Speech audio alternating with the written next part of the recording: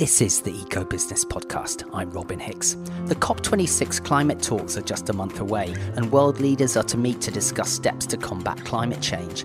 But what will COP mean for businesses in Asia, the world's biggest emitting region?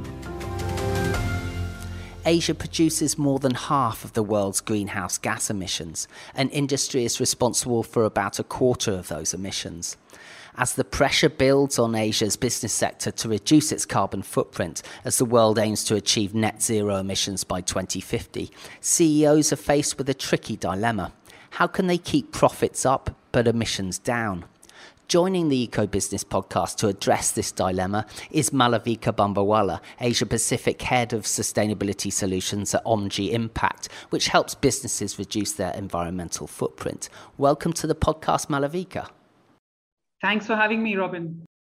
First of all, Malavika, I wanted to ask you, what can we expect from COP? What are the key themes that Asian businesses need to look out for? Yeah, thanks, Robin. I think COP26 obviously is a very exciting feature this year, and especially in a year that sort of has been plagued by catastrophic floods, wildfires, heat waves, and the need to act on climate change has never been more urgent. So I think all eyes are on COP26 in that sense. And as the hosts of COP26, the UK has basically called for the attendees, to submit more ambitious emissions targets for 2030. So basically help ramp up those targets and to also raise contributions to climate adaptation and mitigation funds. And finally, to finalize the rules which would govern the implementation of the Paris Climate Agreement, which was made in 2015. So I think all to say that basically, if the parties align on these things, I think one of the key outcomes of this meeting would be to come to an agreement over Article 6, which is the only outstanding item under Paris Agreement, which provides rules for international cooperation between countries on market and non-market based approaches. So basically, this would effectively enable a global price on carbon through the establishment of a marketplace for carbon trading and provide, more certainty on the direction towards where carbon is headed. So I think the biggest thing that comes out of this for the Asian businesses is that there could be a clarity on market mechanisms and if a price of carbon gets established globally. And that would help to clarify how capital can flow seamlessly.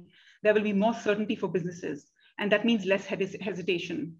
I think what has happened in Asia, especially, is that there has been perhaps a little bit more hesitation around, what technology should we invest in, how should we proceed, and what I'm hoping the COP26 does is provides more certainty on the direction forward. And once these rules are clarified, I think all stakeholders, including customers, including financiers, et cetera, will start to expect more from businesses, and businesses will then be forced to act more conclusively on climate change. Right, and this part of the world in Asia, governments tend to move first, and policy tends to set the agenda. For example, in Singapore, you mentioned carbon markets, right? Singapore's had a go at setting a price on carbon. Are we likely to see more mechanisms like that roll out across Asia Pacific and then really throw down the gauntlet for businesses to reduce their emissions?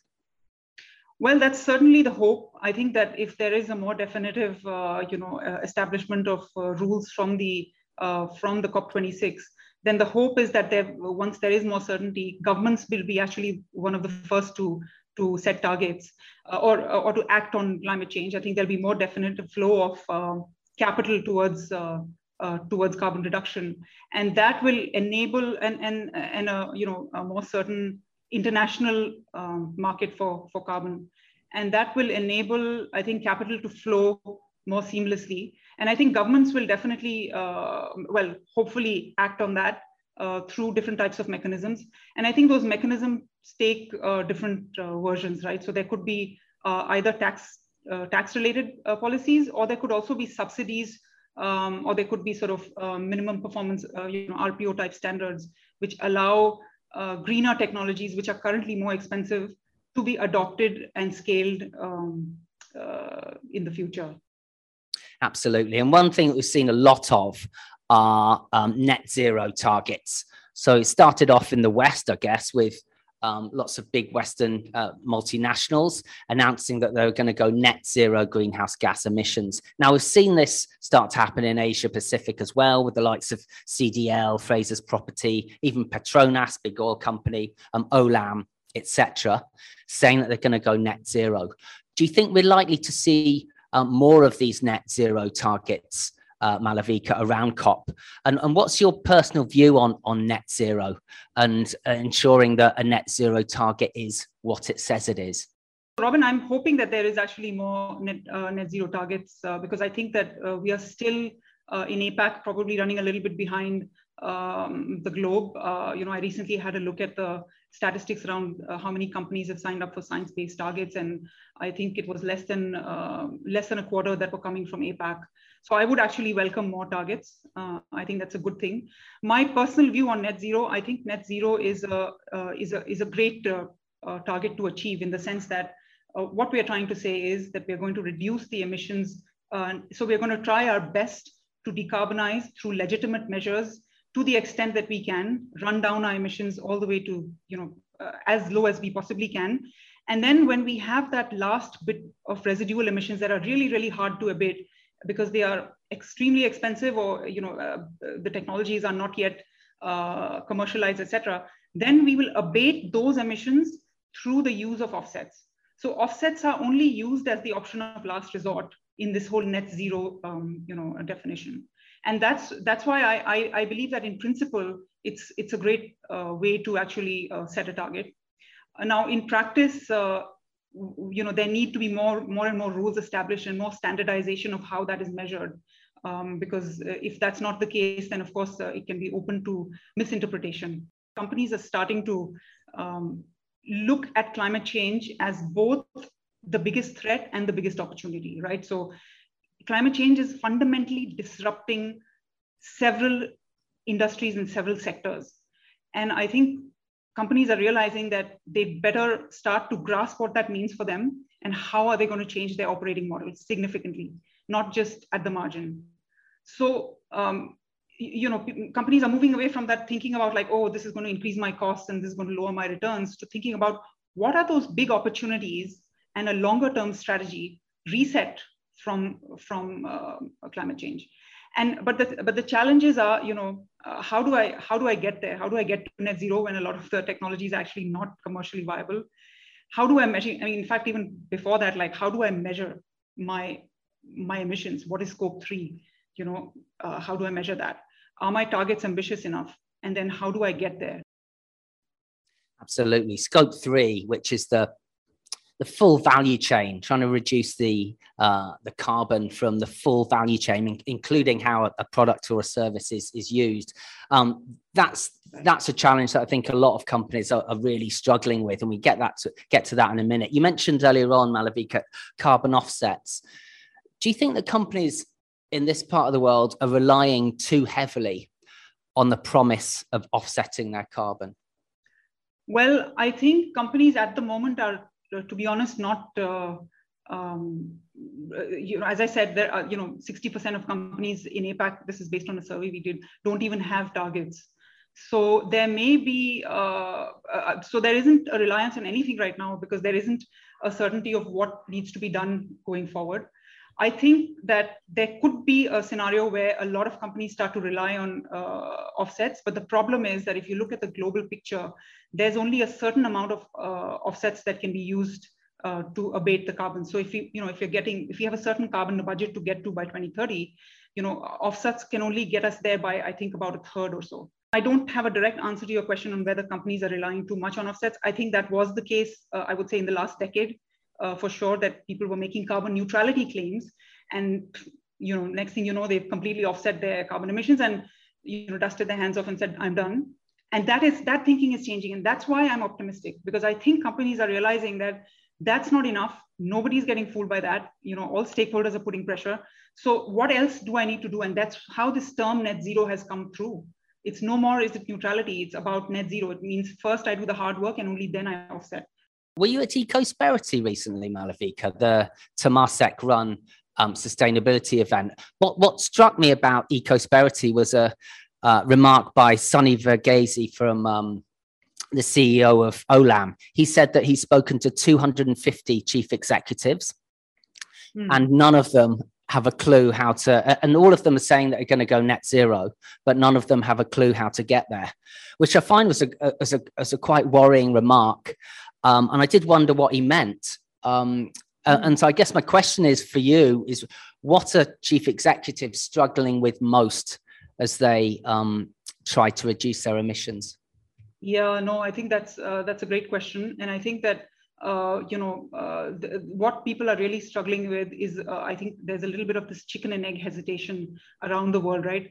Should the policy move first? Should the businesses move first? Because what I would say is the biggest problem with net zero is all those bottlenecks and hurdles to implementation. And it all comes down to one word: uncertainty. Business does not like uncertainty, and business finds it hard to operate in uncertainty. I am willing to make a large investment if I know that in the longer run, there is going to be a return on this investment. But right now, what's happening is everyone's watching what the other is going to be doing first. So that is what is leading to this huge amount of uncertainty. And you're just waiting for the other person to make the first move, and then you will follow immediately. So, and the reason for that is all of these technologies that are leading to decarbonization come with very high costs, and their costs will only come down if there's wide adoption and scaling of those technologies. So why do you think, Malavika, that interesting stat you mentioned earlier on, that 60% of businesses, was it in APAC, don't have targets yet, don't have net zero targets yet? Yeah. I did wonder whether, net zero has come under so much scrutiny with critics saying, oh, this is greenwash or overclaiming. I wonder how that's affected businesses. Are businesses reluctant to even start because they're worried about that sort of backlash of being accused of not being genuine in their approach to decarbonisation? So I think there's a different story there by region. I think in APAC, there is definitely a higher burden on APAC because we are a growing region, right? So there's economic growth that's taking place. And then people question, are we making intensity targets or are we making absolute targets? And how is this going to affect our affordability of energy, affordability of basic services, economic growth, et cetera? And there's also been this weight around technology transfer from the richer countries to the more developing ones. How do we get the technology so that we can implement those technologies and so that we don't lose out on the growth side of things? So I think in APAC, there's perhaps been a little bit more hesitation on this issue because we are still waiting for that clarity in terms of like how much is that burden, how do we get to net zero in a way that doesn't affect our economic growth, our affordability, our quality of life, et cetera. To me, one big question is how do we enable our governments here to push forward on certain technologies and to create subsidies or support standards for new technologies that can enable these technologies to scale. Absolutely. And you mentioned earlier on, one of the things on the table at COP, which is really important, is of course, green finance, adaptation and mitigation finance. Industrialized countries had promised, I think it's back in mid-2000s, 100 billion in finance to help developing countries adapt and mitigate climate change. That needs to come through around COP, doesn't it? Yeah. And that will obviously trickle down and affect the business community eventually, won't it? How do you see that piece working? Yeah, I think there's the challenge of how do businesses? How does that trickle down? And what are the mechanisms in which that kind of financing is made available? How easy is it to access that financing? Who accesses that financing? And how does it enable businesses to implement their plans once they have that technology? So I think there's definitely all of that uncertainty around it. But I think if that does happen, that's definitely good news. And I think what we need to then see is a quick scale up of some of the technologies that are almost in commercial stages. We're talking about potentially cleaner forms of, sort of electrification of transport. We're talking about buildings technology. We're talking about maybe new types of green fuels. How can we actually enable these technologies to be scaled at the highest levels so that then they can be adopted not just by the big businesses, but then by SMEs as well, the small and medium enterprises. Absolutely. Are there any businesses in this part of the world that you'd see as real trailblazers in decarbonizing, companies you look to that are market leading in their efforts to reduce their emissions, Malavika? That's an interesting question. We've been working with the tech sector that has been embracing green technologies. And I think that's primarily driven by the West. So, companies with headquarters in the West, I think, who have rapidly increasing footprints, thanks to, the amount of carbon that, for example, data centers might actually be consuming, thanks to that rapid growth in digital technology, fueled in part by COVID, has led the tech sector to, I think, be leading on the green front.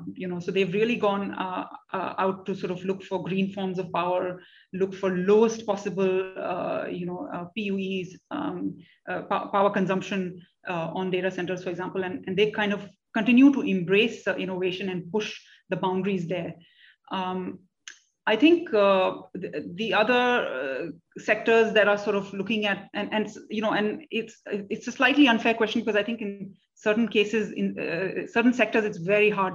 For example, I think if you look at big oil, it's very hard to figure out what to do next. Whereas I think in the case of perhaps real estate or manufacturing, there are some solutions available which are more low-hanging that can be embraced more quickly.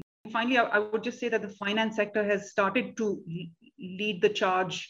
You see, for example, there's of course a requirement now. SGS came up with a requirement for all companies to report climate risk. But I think what is also happening is that the finance sector is also starting to make a lot of noise around ESG-related investments, and requiring their portfolio companies to have stringent ESG requirements. And that's a good thing, because it changes the course of capital flow. And if that doesn't happen, then it becomes very difficult to create a business case for businesses. Now, a final question for you. Now, you mentioned earlier on, Malavika, it's really interesting that it seems to me a huge dilemma that Asian businesses are facing, that it's a fast growing region, but there's so much pressure on Asia Pacific to decarbonize. Because most of the world's emissions come from Asia Pacific. So it's a tricky question, but how hopeful are you? How optimistic are you that COP26 will deliver positive news, and what that could mean for Asian businesses? IPCC, I think, said in their, when they called it a code red for humanity, I think the clock is really ticking, and climate action needs to be immediate, and it needs to be transformational. And I'm honestly, there is no option but to hope that this really goes through. And I think it's not just it's not just a moral dilemma anymore. It's frankly it's a requirement that we need to get this right. So I'm actually hopeful that people have seen it this time. I mentioned that I've been in this sector for more than a decade. And I'm really hopeful that this time, I think all of this noise and all of this movement is headed in the right direction. I think we have to have some patience, but I agree that we need to continue to push. We need to call out any kind of greenwashing, and we need to continue to stay hopeful and move towards real actions. That's what we can hope for, isn't it? That COP26 delivers, or at least a pathway towards concrete action for businesses to take. Malavika, thank you so much for joining the Eco Business podcast. Thanks, Robin. Thanks for having me. This podcast was hosted by Eco Business, Asia's leading media company serving the region's sustainability community. Join the conversation by visiting eco-business.com, follow us on social media, or subscribe to our newsletter. Thanks for listening.